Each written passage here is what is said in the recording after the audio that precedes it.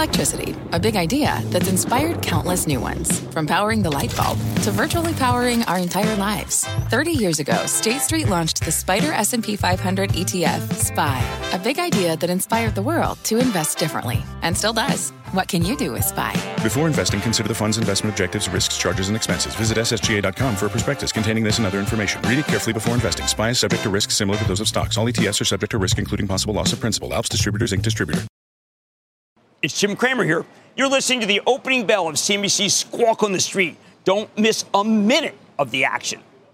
Good Wednesday morning and welcome to Squawk on the Street. I'm Morgan Brennan with Scott Wapner and Mike Santoli live from Post 9 here at the New York Stock Exchange. Carl, Jim, and David have the morning off. We're just going to take a look at futures with 30 minutes until the opening bell. And you see some green on your screen, although we're fading this pre-market rally here. The S&P is poised to open up about 3.5 points. The Dow up 36, and the NASDAQ hanging on to gains here pre-market, poised to open up 4 points. After that 1.4% sell-off. The sell-off continues in the NASDAQ. We're going to start with our roadmap, though. Tesla trying to rally following yesterday's steep declines. The stock on pace for its worst month, quarter, and year ever. Plus, more troubles for Southwest Airlines, already canceling more than 2,000 flights today. The company CEO apologizing to his customers. And AMC CEO Adam Aron asking his board of directors to freeze his salary in 2023 amid the company's sliding stock price. But we begin with Tesla, which did drag both the NASDAQ and the S&P lower yesterday. I got another price cut this morning, this time from Baird. The firm reiterating its outperform rating on Tesla, but lowering its price target to $252 per share from $316. It's the second price cut in under a week. That's after Wedbush slashed its price target on Tesla by 30% from $250 to $175 before the Christmas break. You can see right there, shares of Tesla are trading at about $111, up about 2% pre-market. But of course, Scott, we were talking about this yesterday. It has just been a rough year, and particularly a rough couple of weeks. It's kind of like a rough everything, right? Yes. It's been down 7 days in a row. Never been down 8 in a row. It's been down 10 of 11 days, and it's down 43% in December alone.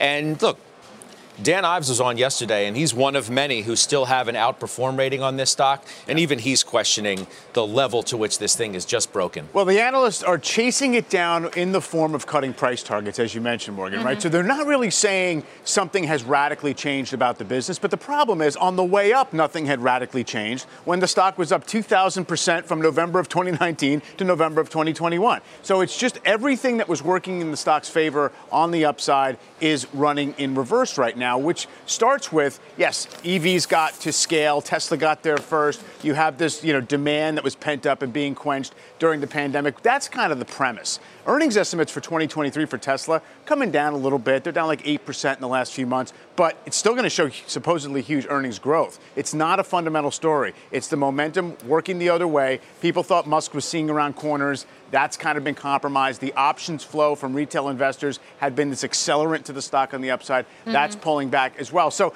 I think it's sort of an exaggerated example of what's gone on with mega cap growth in general on the upside and the downside. Yeah, it's such a key point because you've still got Tesla trading at 19 times forward earnings. We'll just compare it to some of the other automakers, if you want to consider an automaker, because I know that debate's out there, especially in the analyst community and among investors, whether this is a car car stock or whether it's a tech stock. But Porsche 17 times, Mercedes-Benz 5 times earnings, Ford 6 times earnings. Right. You could just go on down the list. You can make that argument, Mike, that this is still a name that looks like it could have further to fall just based on valuation. And not to mention the macro issues, right? I mean, they sell expensive discretionary items, whatever you think about it. And even if you don't want to compare it to the car companies, I mean, it's 19 times earnings is a premium to the market. We think, who knows if there's downside to earnings estimates based on what's happening in China. So it's a really fascinating issue in the sense that it seems like it's gotten crushed, and it has. But on a 3-year basis, it's up 280%, right? So that just really is everything you can talk about in terms of the tail of the tape on this one is more just telling you how wild it got on the upside. Do we really believe, though, that, especially among the analyst community, that the valuation premium that it's always gotten is suddenly going to be re-rated permanently? Or once you get past this spell that the stock has been in, you're going to have the fan people suggesting that, it deserves this premium because it's, to Morgan's point, because it's not a car company. Right. No, you have people say, well, Apple trades at 20 times. Why can't it trade at 20? It's a tech company. It's this, it's that. Right. You come up with every reason why it's not just a car company to justify a wild valuation. They say, well, it's got $5 in earnings power. And as Morgan said, well, right now, so it's 19, 20 times. It gets you to 109. Right. What's interesting is now you can actually have that conversation. Whereas when the stock was at $1.2 trillion market value, that wasn't even part of the conversation. It was just like you literally had to invent other markets that they were going to penetrate and dominate to have, any fundamental basis for where it was trading. Now it's, all right, what's baked into the price? Are they going to achieve 2023 numbers? It's like 12 times enterprise value to cash flow. Okay, that's not cheap. Google's at 9 or something like that, but you're talking about at least in the same zone as the other mega growth stock. I feel like when you're talking about, when you were saying that, when Mike was saying that, I'm thinking like Peloton, when they were saying, well, it's a fitness company, it's a media company, it's a T-shirt company, it's a retailer. You can make milkshakes, you can do everything on this machine to justify what was an incredibly high valuation. Now it comes back to earth, and you're like, it's a fitness company. They make bikes, well, and treadmills. It all speaks to like the broader trend we've been talking about all year in the market, which is the fact that you had, and you can argue about bubble or not, but a bubble essentially that's been inflated, or at least lofty valuations that have been inflated by low interest rates for a very long period of time. The chase for yield, the quest for yield by investors into growthy names. Tesla has been one of the penultimate growthy names, even if it misses its estimates this year and comes in lower amid this weaker macro backdrop, amid higher interest rates, and what we know that's already starting to do to the auto market, which, by the way, not so different than the housing market, right? It's still going to grow something like almost 50% in terms of production this year. Right, exactly. And so, again, everything is about where you're starting the measurement from. If you're starting the measurement from 3 years ago, the market market fully captures what it's been accomplished. It's going to go from $83 billion in revenue this year to $117 billion in revenue next year. Just on that basis alone, it's become a very big company. Now it's also got a $350 billion market cap. It's bigger than Meta at this point still, even after crashing the way it has. It makes me think of how fragile the NASDAQ still looks, when even yesterday you get this pop on the China news and it all but, deteriorates by the open, and then you close, significantly lower. Yeah. Here you go again. If you look at the futures now, it's the NASDAQ that's pulling up the rear yet again. We had a conversation with, I think it was Jonathan Krinsky yesterday, the technician over at BTIG. He threw out a number of 9,800 on the NASDAQ. I mean, you start to get to some kind of dark levels, But yeah. Huh. No, it's exactly right. The risk still seems in the very largest stocks, in the sense that that's where the valuation remains. So, very broad terms. Apples, I was just looking at this. The NASDAQ 100 peaked a year ago, 30 times forward earnings. Right now, 20 times forward earnings. It's at the exact same premium to the S&P because the S&P has also gotten less expensive. So it's a 20% premium to the S&P. Again, Apple also went from 30 to 20. Is 20 high or low for Apple? Well, on a 10-year basis, it's actually kind of high. On a pandemic-era basis, it's looking more reasonable. And it does seem as if then now you have the tax law selling, you have all the mechanical stuff going on right now that's really pounding the stuff that's down the most. Oh, and by the way, you now have these revisions. Treasury just put it out yesterday around tax laws and what that's going to do to share buybacks, which we know have been something that have perhaps, at least in recent months, buoyed the market more than otherwise we would have seen. I think Goldman Sachs had $1 trillion in record $1 trillion in share buybacks by companies this year. I don't think anybody buys back more than by size than Apple. In absolute dollars, that's right. In absolute dollar amount, so it's an interesting point. Let's turn our attention now, the latest around Southwest Airlines, under pressure yet again today. According to FlightAware, Southwest has already canceled more than 2,000 flights this morning. Southwest CEO Bob Jordan releasing a video last night apologizing for the situation. I want everyone who is dealing with the problems we've been facing, whether you haven't been able to get to where you need to go, or you're one of our heroic employees caught up in a massive effort to stabilize the airline, to know is that we're doing everything we can to return to a normal operation. And please also hear that I'm truly sorry. I mean, the situation, Morgan, is just a complete mess. Transportation Secretary Buttigieg today said he wants to hold this airline accountable. That was the word that he used. How exactly you do that, I'm not exactly certain. I mentioned yesterday a CNBC producer was one of those stranded. I was literally just told they're not going to be back until January 1st. They cannot get back until January 1st. So you can't imagine. I mean, you've seen I heard you comment earlier on the video that we've seen of the bags on tarmacs all Texas over the airports, people, stranded all over the place. And what that accountability level, I wonder what that is. Well, it seems like the next step and who knows, I mean, for Southwest is going to be, I don't know about the accountability part of it. This feels like low-hanging fruit and maybe a little more optics than reality in terms of regulatory, blowback from the DOT, but who knows? I don't know. But it does seem like what you're now going to have happen at Southwest is what happened at United last year, right? Where you're going to see maybe a big push in terms of tech investment to try and overhaul their system so something like this doesn't happen again. It's Southwest, which has always been considered one of the better operators. If you were talking about more quality, and clearly weather stuff hitting regions of the country maybe doesn't often. That's a factor here. But to me, it tells you the fragility of the whole industry, right? It's like the tight labor situation. There's no redundancy. It's kind of like one little bit gets thrown off. And there's a cascade over the course of a few days. And so if Southwest can't sidestep it, I guess is the idea, then it just seems like it's much more about the brittle nature of the industry. Right? Which is why people say, these stocks become so difficult to invest in. Even they have their moments in time. And certainly there's a period of time in which they did go up. Sure. But you'll have some say they're horrible long-term investments. I mean, I'm just saying, just for December alone, JetBlue's down 20%, United's down 14%. There's some of the other travel names, Hilton's down 12%, Avis down 30%, Expedia down 19%, Norwegian down 24%. To your point, just a little chaos thrown into the system throws the whole thing. Well, they're also suffering from this idea that we're getting a lot of travel out of the way that was kind of pent up this year. And, just a little bit of tighter budgets next year. Yeah, tight capacity, and also coming off of several years of what's been really just difficult travel. Yeah. If you did have to travel during the pandemic, and with many of these companies that are loaded with debt and now trying to recover and, go on down the list and what that looks like going into next year with a softening macro backdrop. But, Scott, I also think your point, the ripple effects to hotel operators, to the online travel companies, which I think we're going to be digging into more as this week unfolds as well with one of those CEOs. Brittle. Brittle's a good word. The CEO of Southwest is saying they need to upgrade their, quote, legacy systems. It's to Mike's point, I still remember, having these conversations during the pandemic and the bailout.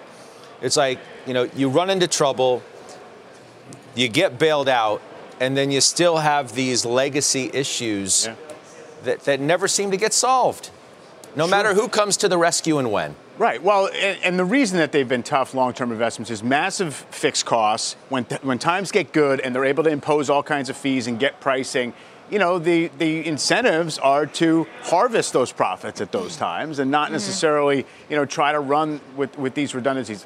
Knowing nothing really about specifically what got glitchy in the systems that really caused this massive, collapse. But it is endemic to the industry that you're going to have these episodes.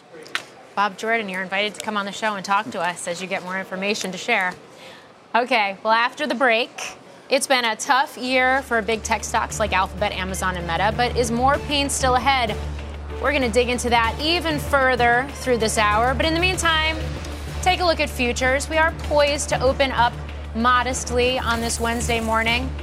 We got more Squawk on the Street straight ahead. The spirit of performance defines Acura, and now it's electric. Introducing the all-electric ZDX, Acura's most powerful SUV yet. While what powers their cars may change, the energy that makes Acura never will. Crafted using the same formula that brought them electrified supercars and multiple IMSA championships, the ZDX has track-tested performance that packs an energy all its own. With a premium Bang & Olufsen sound system and up to 313-mile range on a single charge, and a Type S variant with an estimated 500 horsepower, the ZDX is everything they said electric could never be. It was built with the driver in mind, just like Acura's been doing since the beginning. We could talk all day, but the only way to experience this electric performance is to drive it yourself. Unlock the energy and order yours at Acura.com. Let's get straight to the point. You want to grow your portfolio to fight rising costs of inflation or pay off your debt, or anything standing in the way of you and financial freedom, right? Yahoo Finance, our sponsor today, can help. For more than 25 years, Yahoo Finance has been helping great investors like you. Whether you're a seasoned investor or just looking for tips, Yahoo Finance makes it super easy by putting all the tools and data you need in one spot. Yahoo Finance takes a holistic look at the financial news cycle, including breaking news, original editorial perspectives, analyst ratings, independent research, customizable charts, and more. You can securely link your brokerage accounts for a unified view of your wealth, including 401k and other investments. That's how Yahoo Finance gives you insights and helps you take a look at your wealth in its entirety. That big picture perspective is what great investors need. For comprehensive financial news and analysis, visit the brand behind every great investor, yahoofinance.com, the #1 financial destination, yahoofinance.com. That's yahoofinance.com.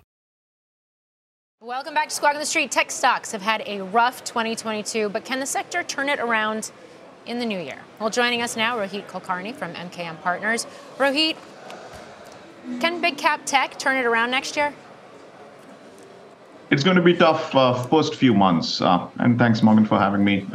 In the first half of 23, they're going to be sideways to stay under pressure. We think there are more downward revisions to estimates to come. I think as we see in the first half, if estimates are going to come down, interest rates go up, valuation of high growth tech stocks are going to be under pressure. If you have a point of view beyond, say, Memorial Day next year, then I think companies like Amazon and Uber are extremely compelling, in my opinion. Amazon is trading below its kind of COVID lows. Amazon is the only company that has had clear upward revision to estimates over the last couple of years. So I think that's the one we like if you think you have the visibility beyond first half of 23. But short answer to your question, yeah, it's going to be times under pressure over the next, call it 3 to 6 months at least. Let's talk about another name you have a buy rating on, and that's Meta. It's down 65% this year. Why are you sticking with that call?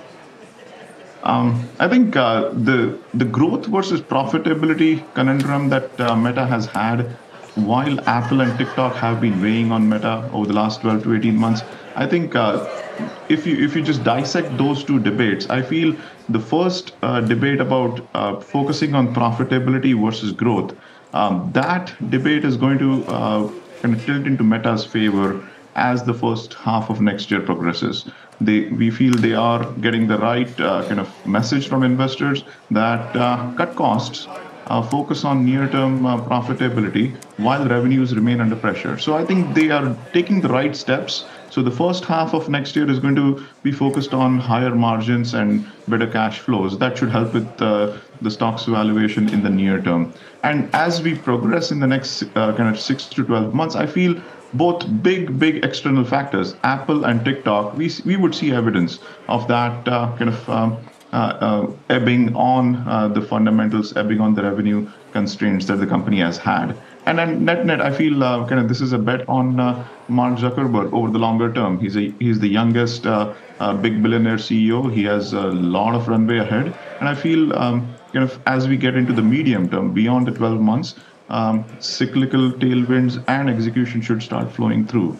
So I'm not saying that this is the urgency to buy it right now, but as the year progresses, we see this unfold. Profitability first, Apple, TikTok start to ebb in the second half, and then execution follows. So we like it. Amazon is the more compelling idea here, but Meta is something that is a company that we would be behind as the year progresses. Rohit, how much do you think tech valuations were buoyed by zero interest rates? And then now that they're not zero, and they're not going to be zero, and they may never be zero again, or at least for the foreseeable future, and they're significantly higher than that, how much do you think valuations still need to reset to catch up to what is a new environment? again, a rule of thumb that we have had here is every 100 basis points of higher cost of capital is kind of 10 to 12% in reduction in valuation. That's simple math. That's simple Excel kind of geeky stuff that you would want to do. So if you have a point of view that we are about down 40% for 400 basis points, then that feels to be in ballpark as far as where the tech valuations have converged with the new era of the cost of capital. If interest rates are bound to increase, which we think, our macro economist feels that there could be more interest rate hikes coming down the pike over the next, call it 3 months or so. That means there is another 5 to 15% of tech stock valuation correction. On top of that, we think estimates need to come down. So that's one of the reasons why, while we like mega caps through the recession, through the valuation correction, there are these factors about interest rates affecting valuations and the multiples, plus secular headwinds. Cyclical headwinds affecting estimates. So there is more pain to have, in my opinion. Where does it leave you with a stock like Alphabet, which now for the first time essentially ever in its history as a public company trades at a market multiple? People now all of a sudden wondering about the long-term competitive advantage with some AI applications and things like that. In our mega cap pecking order of the buy list at current levels, I would rank order Alphabet as number 3 behind Amazon and Meta. The reason why we feel that is, stock has done well. It's above its COVID lows very clearly, and it has gained market share during 21 and 22 away from Facebook. And largely that's because of all the Apple changes. We see margin pressure and market share erosion over the next 12 to 24 months. So I think we are at a peak multiple for Google, at least for the near term. And that makes me wonder that, there should be some sideways movement, more so for Google than the other two. Okay. Rohit Kulkarni, thanks for joining us. Thank you. All right, let's take a look at futures one more time as we inch towards the open this morning. We're trying to hold on to gains here, and we are. Dow would open higher by about 44, S&P 4 points, NASDAQ by near 7. More Squawk on the Street when we return. Every day, thousands of Comcast engineers and technologists put people at the heart of everything they create. Like Oluseyi, a Comcast engineer who grew up bonding with his dad over sports. This inspired him and his team to create AI Highlights technology that uses AI and machine learning to detect the major plays in a sporting event. So millions of fans have a way of catching up on their favorite sports. Learn more at ComcastCorporation.com. Well, the opening bell is just 5 minutes away. Here are the gainers this morning pre-market on the S&P, which is poised to open higher. We've got Progressive up 3.5%. By the way, other insurers, P&C insurers, are trading higher this morning. Generac Holdings up 3% after it was initiated by Janney Montgomery Scott. Tesla up 1.5% after a rough 7 days. And other names rounding out the top 5 are Dollar Tree and Interpublic. We're back after this. Welcome back to Squawk on the Street. We're watching Apple this morning with less than 2 minutes till the opening bell. It's under pressure again pre-market. It's touching its lowest level since June of 2021. That was with the close yesterday. And it's dipping below right now ahead of the opening bell on pre-market, that 130 level, Mike, which certainly strategists have been watching closely. Matt Maley at Miller Tabak pointing that out as sort of a key support level because it's where the lows from June come in, and it's the low for 2022. We go down from here, it's bearish for the stock, potentially bearish for a broader market. Yes, and Apple for much of the year was essentially standing completely apart from the rest of tech, the rest of the NASDAQ. It did get this stability premium. The issue is, in addition to it seeming like it's trading very heavy and it's got, losing that sort of technical support, is it got expensive. It's down to 20 times earnings, and there's no growth. Current fiscal year ends next September. It's basically supposed to be a flattish year revenue and earnings-wise. That's before any downward revisions come based on whether there's going to be some flagging iPhone demand. Yes, restarting growth in the following year. It's very stable, financially bulletproof. All the things we know about Apple in terms of shareholder, return of capital and all that is intact. The question is what you pay for it. And right now, as I said, all these stocks are coming into question for why are we paying a premium when the growth estimates are coming down. There was a time in the pandemic when they had growth nobody else did. Not the case. Worth noting, it's almost 13% of the NASDAQ 100 as well. We got the NASDAQ turning lower here in these final seconds before the opening bell as well.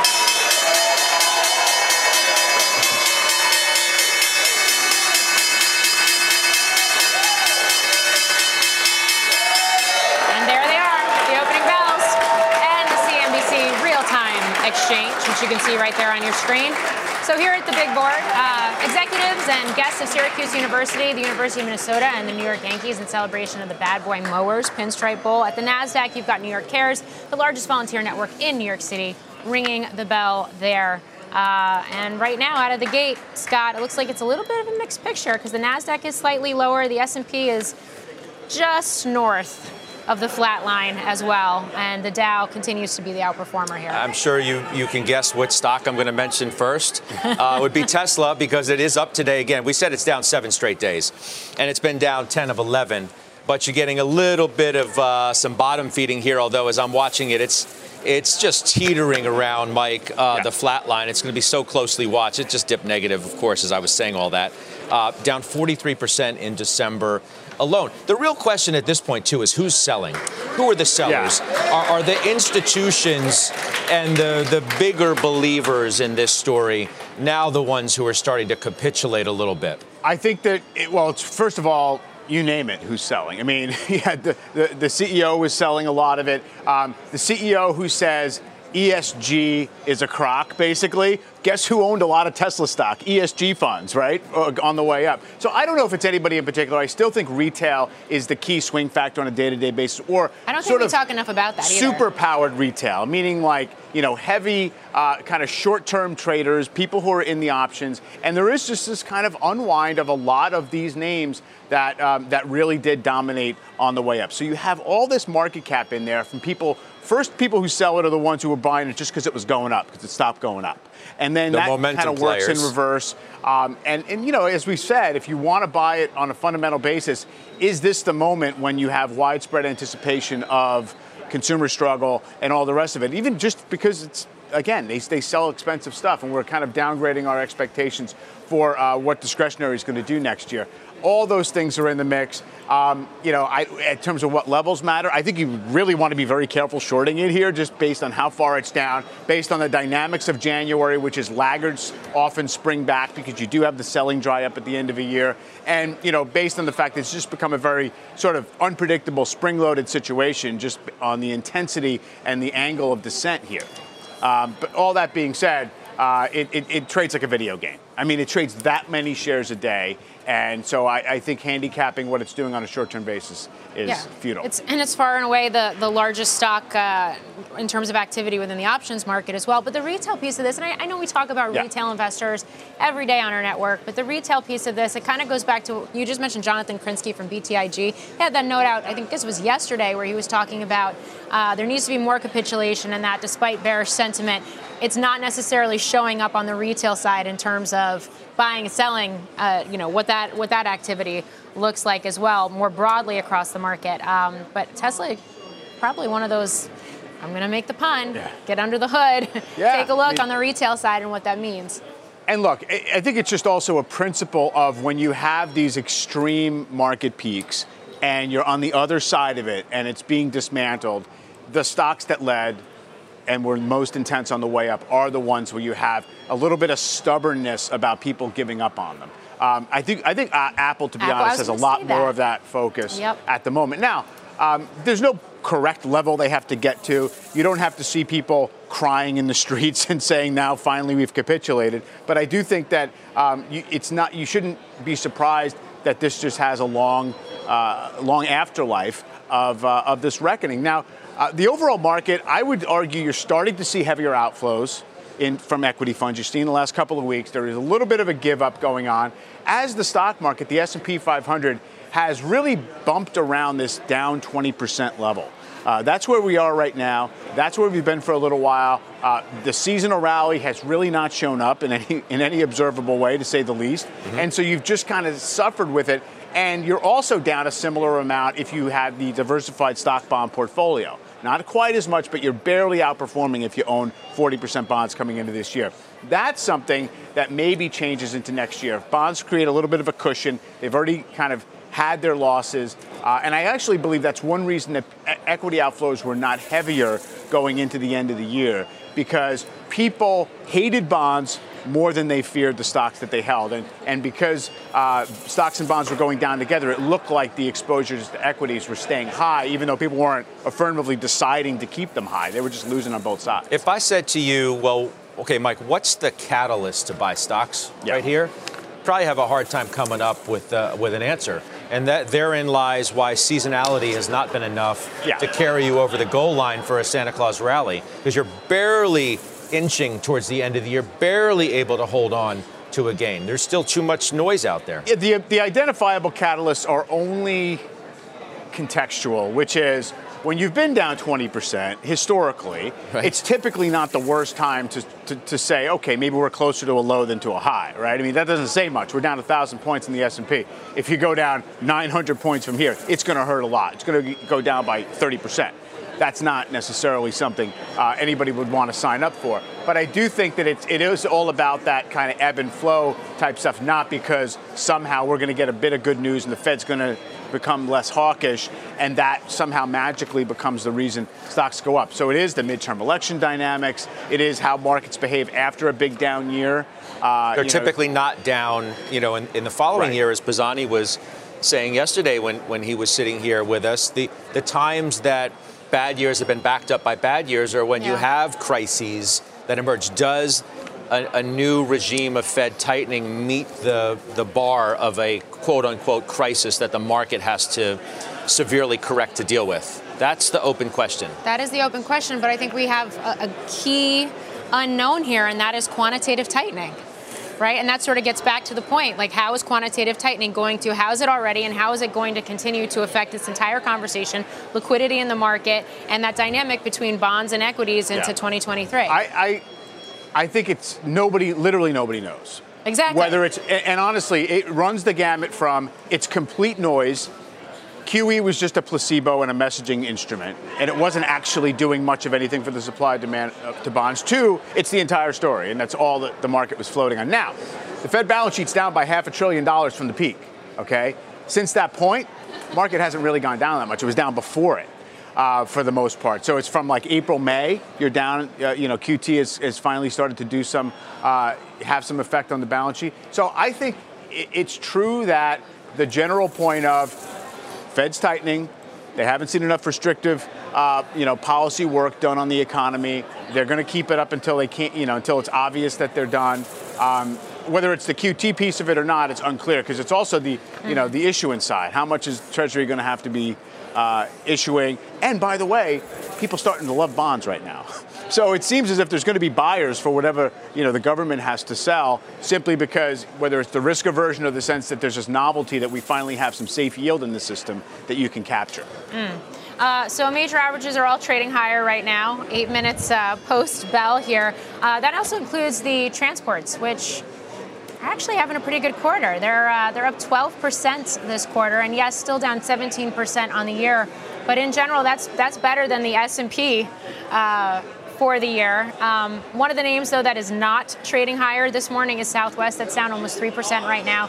You have some other airlines like JetBlue and Alaska trading lower in sympathy. We talked about it earlier in the hour. We've been talking about it really since the start of the week, the fact that you had all these cancellations from Southwest Airlines, all of these passengers that are stranded across the country.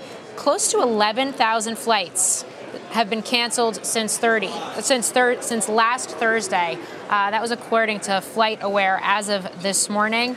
But we've got some sound from Nightly News last night. Pete Buttigieg, the Secretary of the Treasury Secretary of DOT, talking about this. Let's have a listen. We're going to have to take a deeper look at what's going on with their scheduling systems, other issues that may have contributed to this, because while we all understand that you can't control the weather, this has clearly crossed the line from what's an uncontrollable weather situation to something that is the airline's direct responsibility. Okay, says the woman with a 7-month-old who's still not sleeping at night. Secretary of Transportation Pete Buttigieg is whose soundbite we just played right there. We're going to have to see how this one continues to play out, and it goes back to the point, Scott, that you made earlier in the show, the fact that the airlines have been hit hard, despite the fact that we've actually had some semi-decent earnings over the last couple of quarters, and we've seen more of a return to pre-pandemic norms, dare I say, in terms of some of the travel trends. And now, of course, you got China reopening, which I realize is a sword that could cut both ways, look into 2023. Mike, I'm thinking about back to the airline conversation and the investability of these names. For a while, it was like, you can't do this. And then Buffett gave sort of the Buffett seal of approval for the first time, seemingly, and I don't know if ever, but I can't remember back, but in a long time. Sure. And then he had sold his whole stake early on in the pandemic. And to me, it was sort of the statement of like, okay, he gave a seal of approval for a minute, literally, and then now he's out. And then if I looked at a lot of the performance of these stocks, for example, this year, okay, United Airlines, for example, yes, it's had a nice 3 months. For the year, it's down 15+%. And many of the airline stocks are in the same predicament. At the same time, you can't get a seat. Yeah. You're paying them more money than you ever have in many of our lifetimes for a ticket on these planes. And if you can't make money as an investor in these stocks now, when can you? No, it's a great question. I mean, nothing has changed the fact that they're deep cyclicals, right? So they're going to be kind of on the extreme end of whenever there's a marginal change in activity. But you can argue that they're better run than they used to be. Now, they had to issue a ton of new stock and raise a lot of debt during the pandemic. So balance sheet by balance sheet is going to differ a lot, whether you're, Delta or American, in terms of how you're situated. So I don't think there's a good answer to, can they be buy and hold stocks? Can you just buy them and forget them? Hasn't history proven that you can't? That it's not a great bet? No. And now Southwest, interestingly enough, was the one which, over the decades in which it's been a public company, has actually been the one more steady traditional growth stock. Because you've had, Herb Kelleher was a great operator. Gary Kelly. It's a better mousetrap. Gary Kelly, who was then in that job, and now a new CEO who is dealing with this current level of disruption and chaos and everything at a horrible time to be dealing with it around the holidays. And now you got Congress all over you as well. Yeah. It's not a great fix, and by the way, you're exposed to energy costs out of your control and all the rest of it. So I don't know if there's a good answer to what you do with the stocks, except it explains why they trade super cheap on peak earnings when things are going well. Speaking of a name that's under pressure this morning, AMC, new 52-week low. It's down almost 1% right now. That's despite the tweets from CEO Adam Aron last night asking for a salary freeze in 2023. Shares are down more than 75% this year. Obviously, you've had the rise of streaming. You have fewer blockbuster releases, which has affected the foot traffic at theaters. It's got 900 theaters. It's got some cash burn, got some losses here. And it looks like he's also pushing for, in these tweets, other management to also forego their salaries or their salary increases too. This is one of those names, going back to retail, that we know has been a big focus of the retail investing community. When he takes to Twitter, it speaks to that. When what did he sold $40 million worth of stock in the not too distant future. In the past, yeah, no. In the past. No, he and other executives as well. Or the not too distant past. But similarly to Elon Musk, didn't he also take to Twitter and say, I'm done selling for now? Yes. Yeah, but my point is, yes, you've sold $40 million worth, so, no raise. Yeah. Yay. I think we can say that he's maximized the hand that he was dealt in terms of getting retail to fund a business the market that was failing, basically, and continues perhaps to fail because there's no box office. The actual fundamentals of the business aren't there. He's managed to raise capital. He's trying to convert these kind of engineered preferred shares back into common. That's why the common has collapsed relative to the APE shares. A lot of noise in this one, and it remains a higher valuation than it had back before the pandemic. The movie business was better. Arguably, he has used the markets to his and his company's advantage more so than I can't even think of necessarily a CEO in the last handful of years who has used the circumstances, and I'm not suggesting it in any way in a bad way. He has used the hand that has been given him to. They sold a lot personally, and he was able to deal with some of the debt of the company by virtue of this. There's another CEO retail. that sold about 100 times as much as Elon $40 billion. Yeah. Elon Musk, exactly. Yeah, no, but one business was severely challenged like this. The other one, not so much. Right. But this one, without the ability to do what Mr. Aaron was able to do, I don't know where the company would be today. I don't know what kind of conversation we'd be having today about that. It's definitely a case study in terms of marketing and communications, and as well, and just in the way he's done this, and the fact that you have seen over the last couple of years other CEOs try and come out and do similar things in terms of speaking directly to, for example, retail investors. Okay, let's get to Bob Pisani now for a look at the market action we're seeing this morning. Bob. Flattish open. We had a nice little move up because we had a broad rally here. Just take a look at the sectors. We're getting a bounce in some of the risk-on stuff. Cathie Wood's ARK funds. Tech's doing a little bit better. Healthcare is doing a little bit better. On top of that, energy is the one that's lagging. But remember, that's been the big mover. In terms of nice movers today, remember the big lows yesterday? Tesla, new low, bouncing today. Apple, a new low yesterday. That's also bouncing a little bit today. NVIDIA, flattish and the open, and Amazon, just a terrible year. That's also up fractionally. You were talking about Tesla and who owns it. This is pretty obvious and pretty easy to say here. About 25% of Tesla is owned by institutions, and it's really only 5 or 6 companies that own the 25%. I could show you that in a minute. But insiders, that's almost entirely Elon Musk. He owns probably 14%, and the other 1%, some other group of insiders. And there's your retail investors. So you see the breakdown here.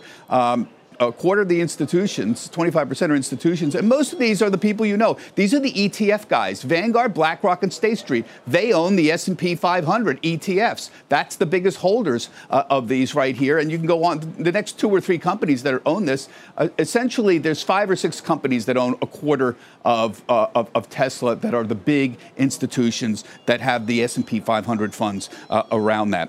Elsewhere, just on the IPO front, closing out one of the worst years I have ever seen in 25 years. I would note that Instacart, the eternal IPO, who'd been planning to go public for years now and still waiting, today has a new valuation of $10 billion. March, it had a valuation of $24 billion, and last year, it had a valuation of $39 billion. This is only good news because it potentially sets up for better prices for IPO buyers in 2023. Maybe the valuations will get a little more reasonable. See that? The Renaissance IPO, that's the lowest level at 23 since going back to the pandemic in March of 2020. It was about 21 at that time. Terrible year for IPOs. Finally, just on a very great note on the folly of market timing from my friend Nick Colas over at DataTrek.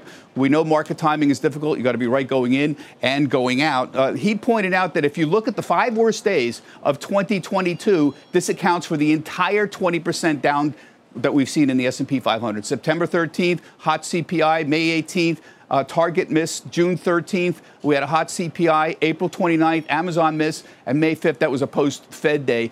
That's the entire 20% decline. The problem, of course, is nobody knew those days were actually going to happen. It was going to be down on those days, just like nobody knows the up days that would account for most of the gains that we have. The point being here, guys, and Mike, you know this very well, market time, you got to be right going in and going out. And almost nobody ever gets that one right. Morgan, back to you. All right, Bob Pisani, thank you. It's interesting, the dynamic between public and private markets and the re-ratings and valuations you're starting to see. Expectation, I think, from some of the private equity folks and the like, is that you're going to see more of that in the private market next year. Yeah, it's a big lag. Yeah. Before we head to break, it's time for the bond report. So let's take a look at how treasuries are faring this morning. Pull those up right now, and you can see lower across the board. The 10-year right now, 3.839%. We'll be back right after this. All right, take a look at Tesla. It is the stock of the moment for sure. Getting a nice bump today. Up 5 1/3%. It is still suffering through its worst month, its worst quarter, its worst year on record. $114 is where Tesla currently trades. Keep an eye on that. Welcome back. It's been a tough few weeks for the chip names. The SMH down double digits since the start of the month. Our Christina Partsinevelos has more on the semiconductor sector. Hi, Christina. Hi, Morgan. So like you said, let's talk with the SMH because it's a barometer for the sector and it's tracking for its fourth straight week of losses. And honestly, it's tracking for its worst year since the great financial crisis in 2008. So what is happening to these names? The supply glut narrative is still a major theme across chips. As demand weakens for electronics and companies are cutting their capital expenditures, many chip customers still need to work through their inventory. And then that means they don't want to buy any more chips. So Micron complained of just this problem last week in their earnings report. They warned they don't expect demand to turn around until the second half of next year. But right now on today, you can see the stock is one of the biggest winners on the NASDAQ 100, up 1.6%. One major move over the last day, though, is NVIDIA. It dropped 7% yesterday on no particular catalyst. If it was data center weakening, you'd expect Intel and AMD would be worse off, but that wasn't the case. And we did get some weak smartphone shipment numbers from China, down 27% in October. But NVIDIA has minimal smartphone exposure, unlike Qualcomm. So I spoke to Matt Bryson of Wedbush this morning to figure out why NVIDIA was so down. And he said customers haven't really heard anything particular about NVIDIA. But then Angelo Zeno just told me right now it could be some profit taking because NVIDIA had done a little bit better since coming off its lows in October. And I want to just move to one positive right now, a positive for gaming and in turn semiconductor names. And that is China's recent approval of gaming titles like Pokemon Unite from Tencent. It creates hope that maybe China's government might be moderating its stance on large tech, Morgan. We will see. Christina Partsinevelos, thank you. Thanks. We've got a lot more Squawk on the Street coming up after the break with all the major averages up modestly right now, led higher by that 5% pop in Tesla. You've been listening to the opening bell on CNBC's Squawk on the Street. What's on the horizon for financial markets? At PGIM, it's a question that over 1,400 investment professionals relentlessly research in pursuit of your long-term goals. Specialized across asset classes, but united in collaboration, our teams provide global and local expertise. Our investments shape tomorrow, today. Pursue your tomorrow with PGIM, a leading global asset manager.